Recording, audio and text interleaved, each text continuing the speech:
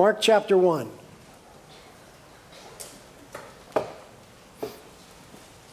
Mark 1, continuing with the Missio Christi series. The title of this message is Call, and you'll see why in a moment as we read the text. Mark chapter 1, picking it up in verse 16. It says, "And as Jesus was going along by the Sea of Galilee, he saw Simon and Andrew, the brother of Simon, casting a net in the sea, for they were fishermen. Jesus said to them, 'Follow me, and I will make you become fishers of men.' And they immediately left the nets and followed him. And going on a little further, he saw James and the son of Zebedee and John, his brother, who were also in the boat mending the nets. And immediately he called them. And they left their father Zebedee in the boat with the hired servants and went away to follow Jesus." Let's pray. Lord, we ask that this morning you would have your way with us. We ask that you would step into our worlds as you did for Peter and Andrew and James and John, that you'd step into our worlds and issue a call that can't be missed. That you would beckon us to follow you, to be with you, to stay near you, to imitate you to a greater degree than ever before. Lord, we ask that your burdens would become our burdens. We ask humbly with fear and trembling that you would begin to break our hearts with that which breaks your hearts. That Jesus, we would see you more clearly, that we might see people more clearly. And that you would lead us into mission. Lord, we're sorry, and I'm sorry for our own complacency. And we ask just for a deeper burden that's in consonance with your heart, Lord. So we give you permission to mess with us. Holy Spirit, come and mess with us. We give you permission to make us a little less comfortable, to confront us with some things. Ask, Lord, that you would please use me, that you wouldn't let me mess up what you want to say, but I would be a faithful herald of your word by the grace of your Spirit. We ask it together in Jesus' name. Amen. Amen. Well, as we learned the last couple weeks, the first thing that Jesus did in the period of his public ministry was to pronounce that the kingdom had come. He said, just a couple verses before our text this morning, "The time is fulfilled, the kingdom is at hand, repent therefore and believe the gospel." The first thing he does is announces the inbreaking of the kingdom. The second thing he does is issue an invitation into the work of the kingdom. He says the kingdom is here, and then he says now be involved in its going forth. Now, if we look at the gospel accounts carefully, we can discern a few phases of discipleship, at least two and maybe five with some authors. But we concern ourselves with two this morning. The first phase of discipleship, if you will, is just knowing Jesus, getting to know him. Here we see these men being called to work with Jesus. But prior to that, they had met Jesus in John chapter 1, and they had spent some time with him. They had been to the wedding at Cana with him. They had been to Passover in Jerusalem with him. They had gone to see John the Baptist ministry with him. So they were already kind of in the first phase of discipleship. The first phase is salvation, believing, being with. Now they're entering into the second phase of discipleship, which is not merely salvation, but it's participation. It's not merely believing, but it's being on mission. It's not just being with, but it's going with. So they're entering into this second phase. And we often refer to this as people's call or calling. This is common phraseology for us. God's got a calling on his or her life, or they've got this specific call. But the truth is, we are all called. If you are a Christian, you are called. And I want us to ask ourselves this morning, I want to ask you right now, what is your call? If you're a Christian, you have a call to mission. What is your call. We can talk about it in broad terms, in a macro sense, that we're all called to be, ministers of reconciliation. We're all called to be ambassadors of Christ, proclaimers of the gospel, demonstrators of the life of Christ. That we're all called to be stewards of his grace. Broad terms, yes. But what about in particular terms? What about contextually? What about in the very minutiae of your life, in what you do, and who you are, in your relationships, and how you spend your time? What is your call? Can you identify your call? Are you able to say, in my context, who Christ has made me to be, how I spend my time, this is what he has me doing. This is what I'm doing with him. This is the call upon my life. Do you even know? Because as I said previously, every Christian is called. Therefore, every Christian is either fulfilling that call or failing in that call.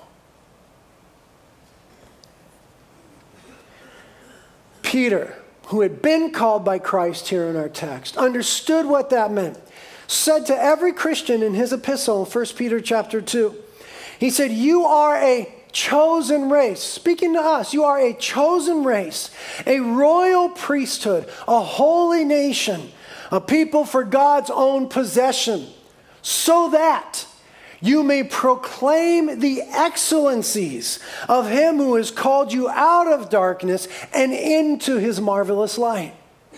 Peter tells us, as one whom himself had discovered, experienced the call of Christ, that we are chosen. We are called in order that we might proclaim and make known the excellencies of God who rescued us from darkness and brought us into the kingdom of his beloved Son and his marvelous light.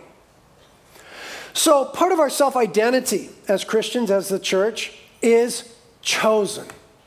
Remember our definition of the church that we started with earlier in this series, that the church is the people of God, called to God, sent by God for the glory of God to meet the needs of the world with God.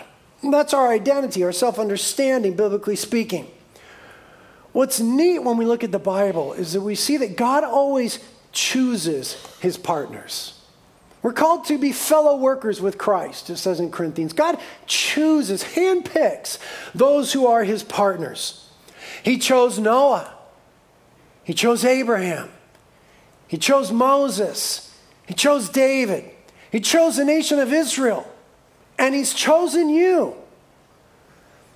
What is interesting about those whom God chooses is that if you look at Scripture and in the mirror, you realize that they are less than perfect. Can I get an amen?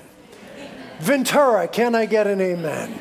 You realize that they are less than perfect. If we look at Scripture carefully, we see that Noah seemed to have a drinking problem that led to some really weird stuff in his life. If we look at Scripture carefully, we see that Abraham, the father of faith, struggled tremendously with doubt, disbelief that the Lord would really deliver on his word. If we look carefully, we'll discover that Moses had a multitude of deficiencies.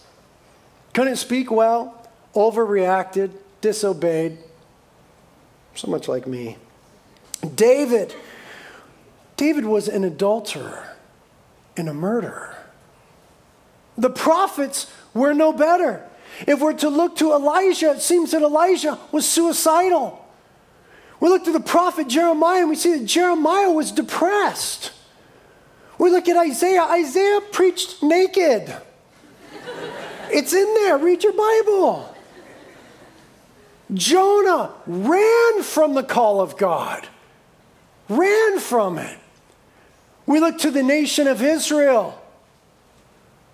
And we see over and over in Scripture that God refers to them as a stiff-necked and obstinate people. Therefore, when we too are called chosen, it ought to yield in us a great humility because of the type of people we see that God chooses. The New Testament says explicitly what the Old Testament illustrates wonderfully. says in Corinthians, "For consider your calling, brethren, that there were not many wise according to the flesh, not many mighty, not many noble. But God has chosen the foolish things of the world to shame the wise. And God has chosen the weak things of the world to shame the things which are strong. And the base things of the world and to despise. God has chosen the things that are not, so that he might nullify the things that are, so that no man may boast before God." We need to allow the Holy Spirit to yield in us a deep humility as God's people. As those who have been chosen by him to be his own, to go forth with him in mission, there needs to be a deep humility because he uses the foolish things of the world. And what is choosing of people like you and me and Peter and Andrew and James and John shows us is once again something about the kingdom. That it's an upside down kingdom. The kingdom doesn't conform to conventional standards of importance, power, and influence. It approaches it differently. Jesus announces the coming of the kingdom. The king is here. The kingdom is inbreaking. It's going to undo evil. But he doesn't choose the politically powerful. He doesn't recruit the influential. He doesn't go to the elite of Jerusalem.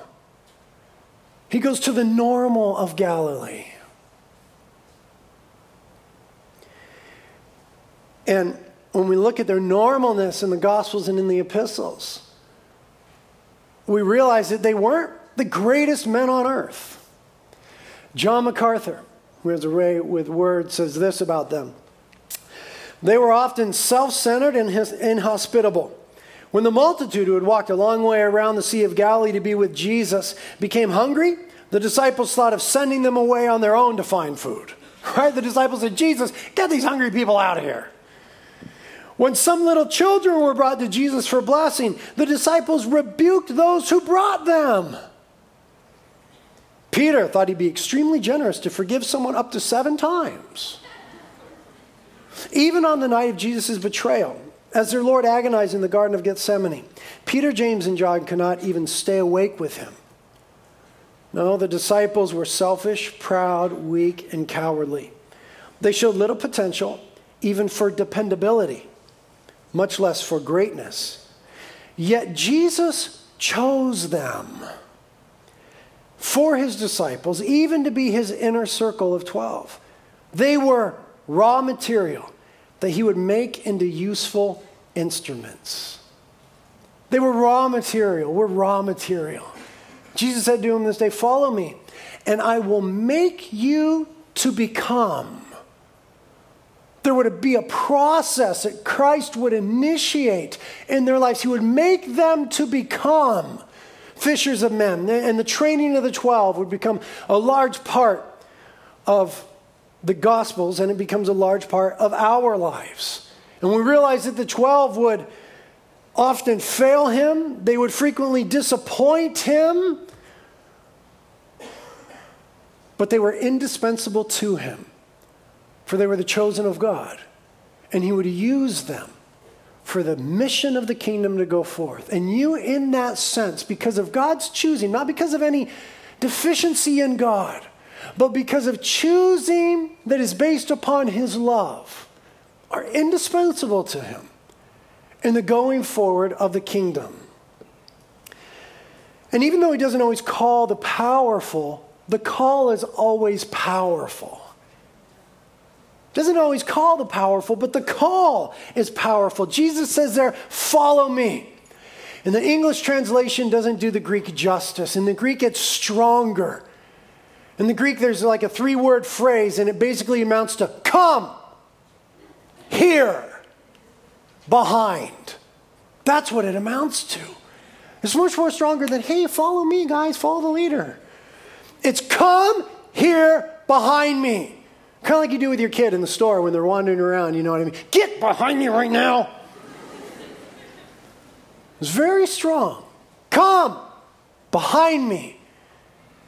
He wanted them with him, and he wanted them following him. And what's clear is that he called them to more than a relationship based on learning. It was a relationship based on apprenticeship. They were to become apprentices of Christ. They were to imitate his life. The New Testament tells us the same, that we're to be imitators of God. We're to be conformed to the image of Christ. And this apprenticeship has often been compared to Jewish rabbis of the time, because Jewish rabbis had disciples. That wasn't an uncommon thing, but there's a difference between your average Jewish rabbi of the day and Jesus. You see, your average Jewish rabbi did not call or choose their followers, but it was a student that would adopt the teacher. But here, Jesus is doing the adopting. Jesus is doing all of the choosing. In fact, he would say in John 15, you didn't choose me.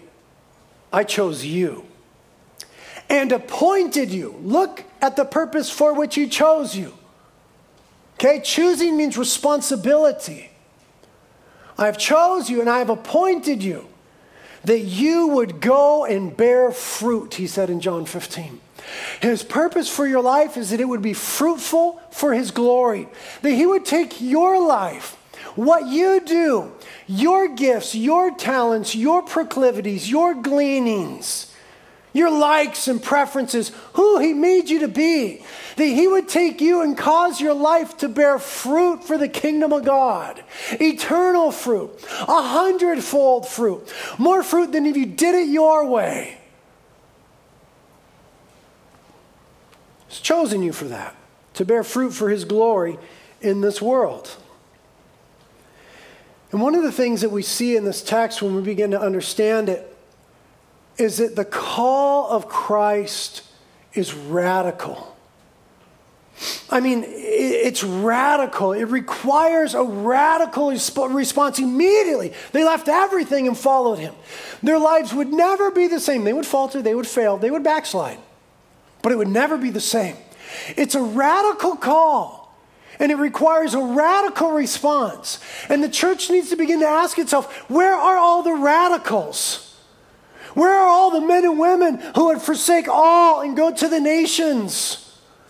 Where are the women and men who would give themselves up to reach those who need Christ the most? Where are those who would put affluency and comfort upon the altar and choose to be radical for the purpose of Christ? Where are those who would be run through with a sword and hung upside down on a cross and persecuted and beaten and mocked and despised, who would allow their lives to be poured out like a drink offering, that men and women would be saved? Where are the radicals in the church? The call of Christ is radical. And although it is radical, I want you to notice that its occasion was very normal. Peter and Andrew were just casting a net because they were fishermen. That's what they did. That's what they did every day. They'd done it 1,000,000 times. James and John were just there in their boat mending the nets, because that's what you had to do as a fisherman. That's just part of your livelihood, part of your normal life. The call is radical, but the occasion is very normal. Everyday stuff. And Jesus steps into their world. Jesus shows up on their turf and beckons them to become about his business. Now, these are particular guys. Your call's not going to look the same, okay? They were called to leave the fishing business. Many of you are simply called to stay, but be faithful. Okay, it doesn't always mean leaving everything. Sometimes it means being faithful in the little things. But Christ will call through normal circumstances. He just showed up where they were just doing their gig and offered them the opportunity to live for something bigger, to go from fish to seeing men and women saved. When I first sensed the call of God, my wife and I, upon our lives, we were just doing a normal thing. We were at a surf contest, and part of what I did at the time was make surfboards, and I coached kids in surf contests and surfed into myself, and We were just hanging out at a surf contest at Huntington Beach one day, and Kate and I were just reading the Bible. We were between heats at the surf contest and had some downtime, and we were reading the Bible. And to tell you the truth, it's one of the first times that really we had read the Bible out in public. You know, sometimes reading the Bible in public is a trip. Pull the Bible out on the airplane sometimes. Like open up your tray right there and have a big Bible. Please have a big Bible. Have a big Bible, like this big nasty NASB, this 10-pounder, and just pull it out and just wham! On the tray and just start looking through it. People are like,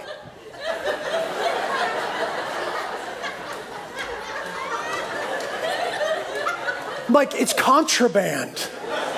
Like, how'd you get that through security? What are you? Stewardess. So we were reading the Bible in public, and this kid that I coached at the time in surfing and made his surfboards, he came up and he said, "What are you guys reading?" I said, "The Bible." And he said, "What's in the Bible?" "What do you mean, what's in the Bible?" I was naive enough to believe that every American knew what was in the Bible. He said, "I've never seen one." Okay, Genesis 1.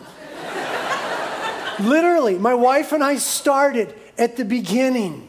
And we spent the whole day telling them about the plan and the heart and the character and the work of God. And as we were driving home, pulling into Carpinteria, my wife and I were ending in Revelation with a new heaven and the new earth. And that young man gave his life to Christ. And we just began to sense that very normal circumstance, hanging out on the beach, and someone asked a question that God had a call upon our lives, and it would never be the same. We would backslide, we would falter, we would doubt it, we would kind of do this. I was a proverbial Jonah, but it would never be the same. Normal circumstances. God is already there working, and he's calling. If only we had ears to hear, and obedience and faith to respond. I spoke to a man from our Ventura campus this week, and he had just the week past been on a dirt biking trip, went in the mountains with some of his buddies and went dirt biking. And, you know, the weather's getting cold and it was cold up in the mountains, and they were supposed to have an RV that they were going to take to sleep in and be comfortable. But whoever was bringing the RV flaked out. You know, you get there, you're like, who brought the RV? Oh, I forgot it. Somebody flaked out on the RV. And so he and his buddies ended up just throwing their bags down on the ground and sleeping out in the weather all night. And they were freezing. It was viciously cold. And they're just freezing all night. And as he was there freezing, God spoke to him and said, "People that I love sleep this way, but with less every night in your city."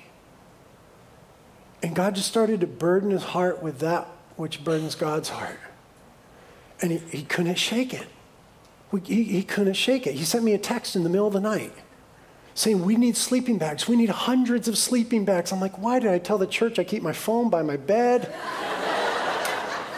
And so now I told him, "Hey, dude, you got to do it. You got to go be the church." And so now he's organizing in Ventura a sleeping bag thing. And he's borrowed a van. He suckered some guy, couldn't get an RV, he's got a van.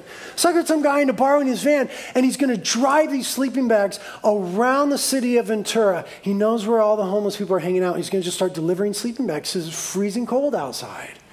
And he's not normal anymore. He's got this passion, he's got this drive because he heard the call, and it was normal circumstances. He was camping with his bros, dirt biking. He was cold, and he had ears to hear what the Spirit would say. The Spirit wants to say so much to his church. Through normal circumstances, Christ wants to show up on your turf and invite you into his work, to be about his business. When that happens, when Christ comes and calls, it creates a crisis. This was a crisis for these men. That was a crisis in the life of my wife and I, when we knew that God was calling us to proclaim his word to those people. It was a crisis in this guy's life when he was cold in that sleeping bag and couldn't shake the thought of men and women on the streets with nothing. It creates a crisis where a decision has to be made. That we will either respond like the disciples responded and follow him or not. It's a crisis. The reason it's a crisis is because it is always costly. Jesus said, if you're going to follow me, you better count the cost. The kingdom work always costs something because the values of the kingdom are servanthood and sacrifice. Ministry and mission will always cost us. So it creates a crisis where we have to count the cost. These guys left everything that they had. They dropped the nets. They followed Jesus. They left the boat. James and John left Pops and all the workers in the boat and said, we're going to go follow Jesus. And we've got to realize that was no small thing. Okay, the nets and the boats, that was their livelihood. That was their everything. That's how their wives and their children ate. And their father, they were in business with their father. James and John loved their dad. Employees they were responsible for, they left everything. And we know that hurt. See, a cost is always going to hurt. If it doesn't hurt, it didn't cost you. What did that cost you? 99 cents. Nothing. But it hurts when it actually costs. We know it hurt Peter because Jesus would confront a rich man at a later time in Mark chapter 10, and he wouldn't leave anything behind to follow Jesus. And Peter said, Jesus, we've left everything and followed you. You could almost sense the frustration in Peter's voice. Lord, we've left everything and followed you. We know that was difficult for Peter because later on after this call in Luke chapter 5, he's back in the boat. In Luke chapter 5, he's fishing again. And Jesus steps into his world again. And Peter, God bless him, had been out all night and hadn't caught anything. And Jesus approaches him again and says, Peter, I need you. He wasn't talking about the mission quite yet, just at the moment. There were all these people pressing around Jesus to hear him. And Jesus stepped into Peter's boat and said, Peter, I need you. Push out from the shore a little bit. I imagine that Peter needed to just hold the boat steady as Jesus taught from Peter's boat, from his livelihood, from his context. Jesus took the liberty to teach from it, to impart the word of life and living waters to people from Peter's boat, from Peter's world. And then Jesus would really mess Peter up. Peter been out all night, didn't catch anything. And Jesus would be all, hey, Peter, after he taught everyone, why don't you let the nets down for a catch? That's so messed up. Peter's out all night, doesn't catch anything. Jesus comes, teaches from the boat, and then says, hey, Pete, check down the net, see what you get. And mind you, everyone's watching. Okay, they all know that Peter got skunked last night. And now Jesus is like, throw down the nets. And you can imagine Peter's like, oy vey, Lord, listen. You're like a killer rabbi and teacher and prophet, and I think you might be the Messiah, but you don't know cheese about fishing. Nevertheless, at your word, because of who I think you might be, I'll let down the nets. And you know the rest of the story. It was the biggest single moment of income in Peter's life. It was the biggest catch. And nets began to break. He had to call his partners. What Jesus was doing there was demonstrating his mastery over that which concerned Peter most. Peter went back to fishing. And Jesus steps in and says, a big catch? I can do in an instant what you couldn't do all night. I could provide in an instant the catch of a lifetime. And in that, he was able to remove the hook of that thing in Peter's flesh. Because Christ had at his fingertips everything that Peter was after, and it didn't matter to Christ. He in a conversation, he leaves the fish behind and he says, now Peter, this is nothing for me. But once again now, if you will follow me, I will make you a catcher of men. I'm inviting you into something far more valuable than your return on investment. I'll make you count for eternity in the work that you do. And in an instant, Peter sees the futility and the inadequacy of his own values and priorities. And he follows Christ into something bigger, the ministry of people. Jesus is always pushing us to see the value of people in his eyes. When the religious leaders would be upset about and complain about the fact that Jesus hung out with seedy people, with sinners, Jesus would talk to them about things that they all considered valuable. He would say, there was a shepherd that lost one of his sheep. And like any good shepherd, he went after that one sheep. And when he got it, he rejoiced. They would be like, yeah, of course. Sheep, that's a valuable thing. And there was a woman and she lost a coin and she looked all over for the coin. And when she found the coin, she said to everybody, I found my coin. Yeah, of course, it's valuable. And only after getting them to think of the value of things would Christ then say to them, and there was a father who lost a son. And when the son came home, the father rejoiced. He would always move from common points of reference and value to the value of people. When religious leaders were mad at him for healing on the Sabbath in Luke 14, he would say to them, well, which one of you, if you had a donkey or an ox and it fell in a ditch on the Sabbath day, which one of you want to immediately pull it out? Of course, they would all agree. And he would say, so how much more a person?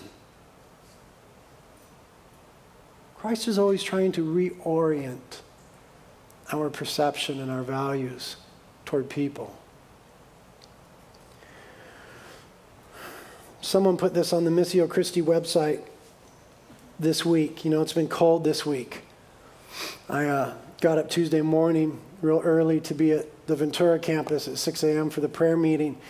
And my windshield was solid ice when I got up. I had to come by the church and pick up some of the staff to go down there, and it was 35 degrees here at the church on the beach. It was cold that morning.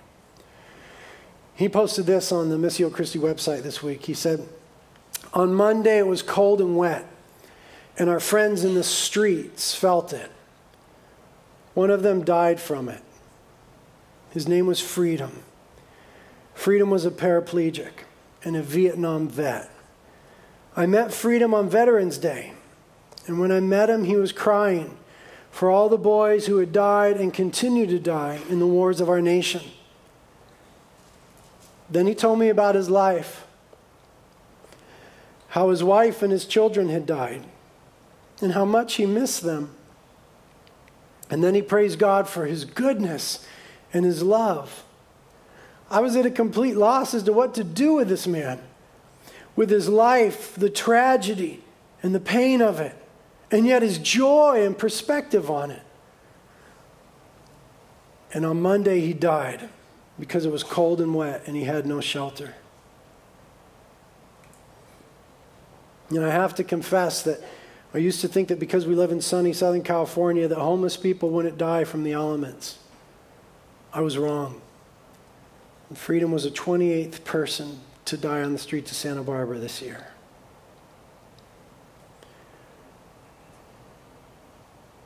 Gospel of Matthew says that when Jesus saw the crowds, he had compassion on them because they were harassed and helpless. They were like sheep without a shepherd. Then he said to his disciples, the harvest is plentiful. There's lots of work to do, but the laborers are few. Christ's call is the call to people, to see them saved for Christ's glory, to bring some measure of mercy into their misery.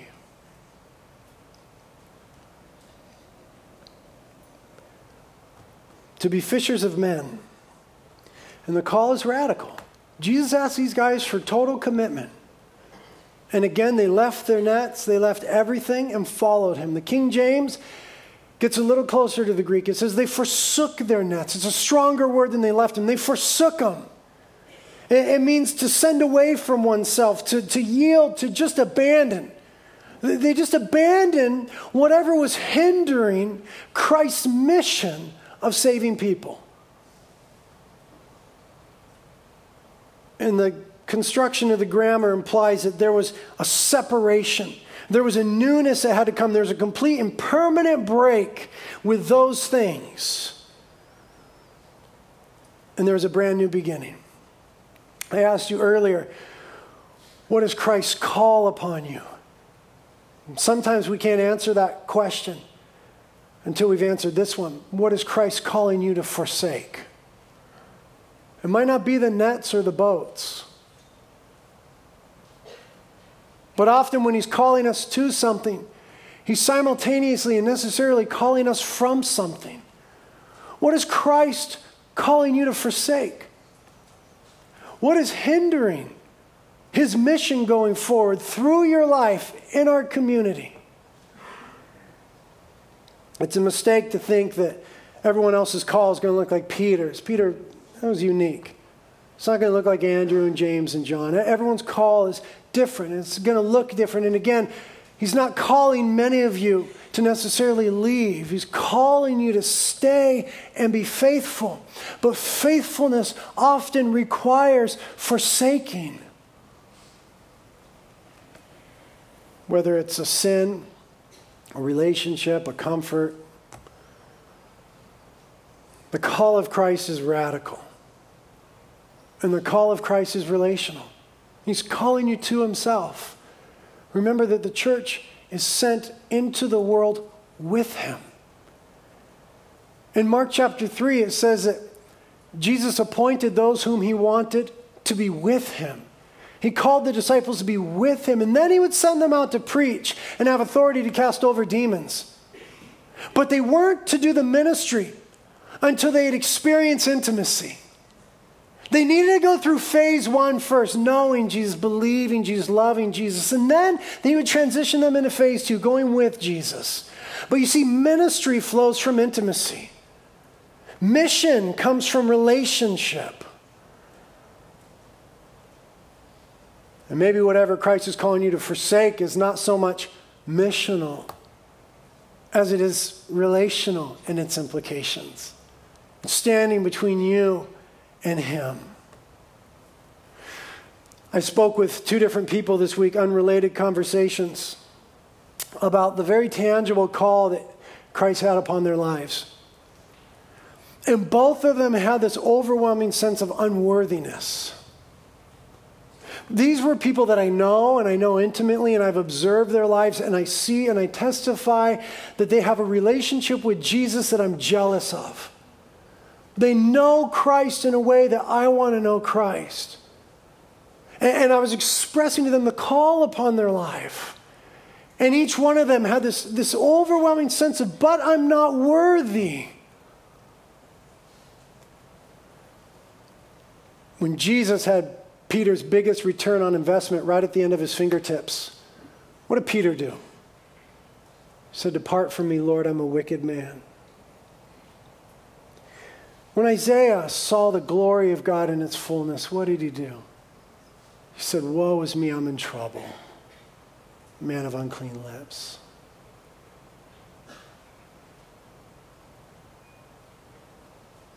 I think that those who see Christ most clearly and nearly see people most correctly, including themselves. And humility is a prerequisite for fruitfulness in the kingdom. Chooses the foolish things of the world. He gives grace to the humble, and he's opposed to the proud. Humble yourselves, therefore, under the mighty hand of God.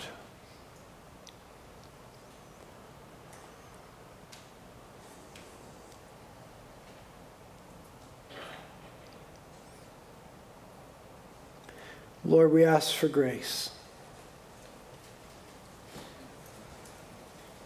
Thank you, Father, that you're not mad at us because you see us through the lens of Christ. We thank you for your forgiveness. Thank you for the work of the cross, that we are accepted, adopted, chosen, appointed, and anointed by the Holy Ghost for your mission. We just ask that by grace we'd have a greater revelation and experience of that in our lives. And tune our ears to hear, Holy Spirit, what you have to say to the church. Talk to us about forsaking things and following faithfully. Say to us, here, behind me now. Give us ears to hear, Lord. Give us faith to respond. Steady our ankles to walk the course that you've set before us. Jesus, we believe that when we go to work tomorrow, you're already there at work. You're already on mission. Open our eyes to it. Help us to follow you to work tomorrow. Help us to follow you into our marriages. Help us to follow you to the broken in our community. Open our eyes, Lord. Guys, I invite you to pray with one another.